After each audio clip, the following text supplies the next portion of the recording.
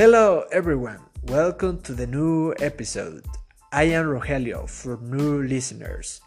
It's a pleasure for me you are listening my new episode.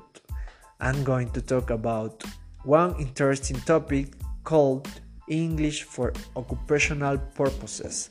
And I'm going to talk about one interesting program that was introduced in Costa Rica. It's related with this topic. So, the first question is, what is English for occupational purposes? According to Swift, English for occupational purposes is a branch of ESP, English for specific purposes, and covers situations in which learners are studying English for work-related reasons. In other words, English for occupational purposes is the way how learners are learning English language to improve their job performance, focusing on business. They want to improve their English communicative skills in their job. So, the English language is an important language around the world. Is a universal grammar.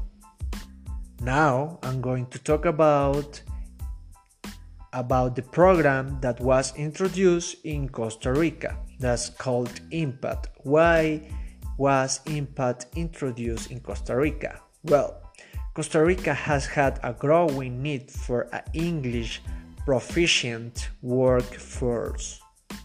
That is the reason why English for occupational purposes has taken importance in Costa Rica and, of course, around the world.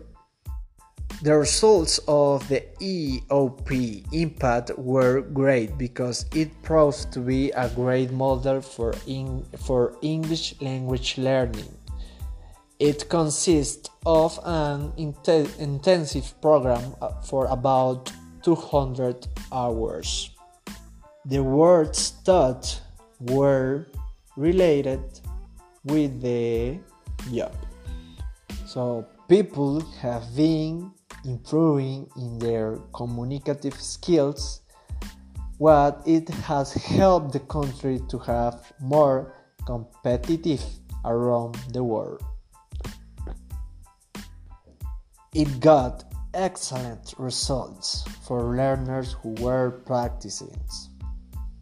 So Costa Rican people met their demands and increased their job performance skills.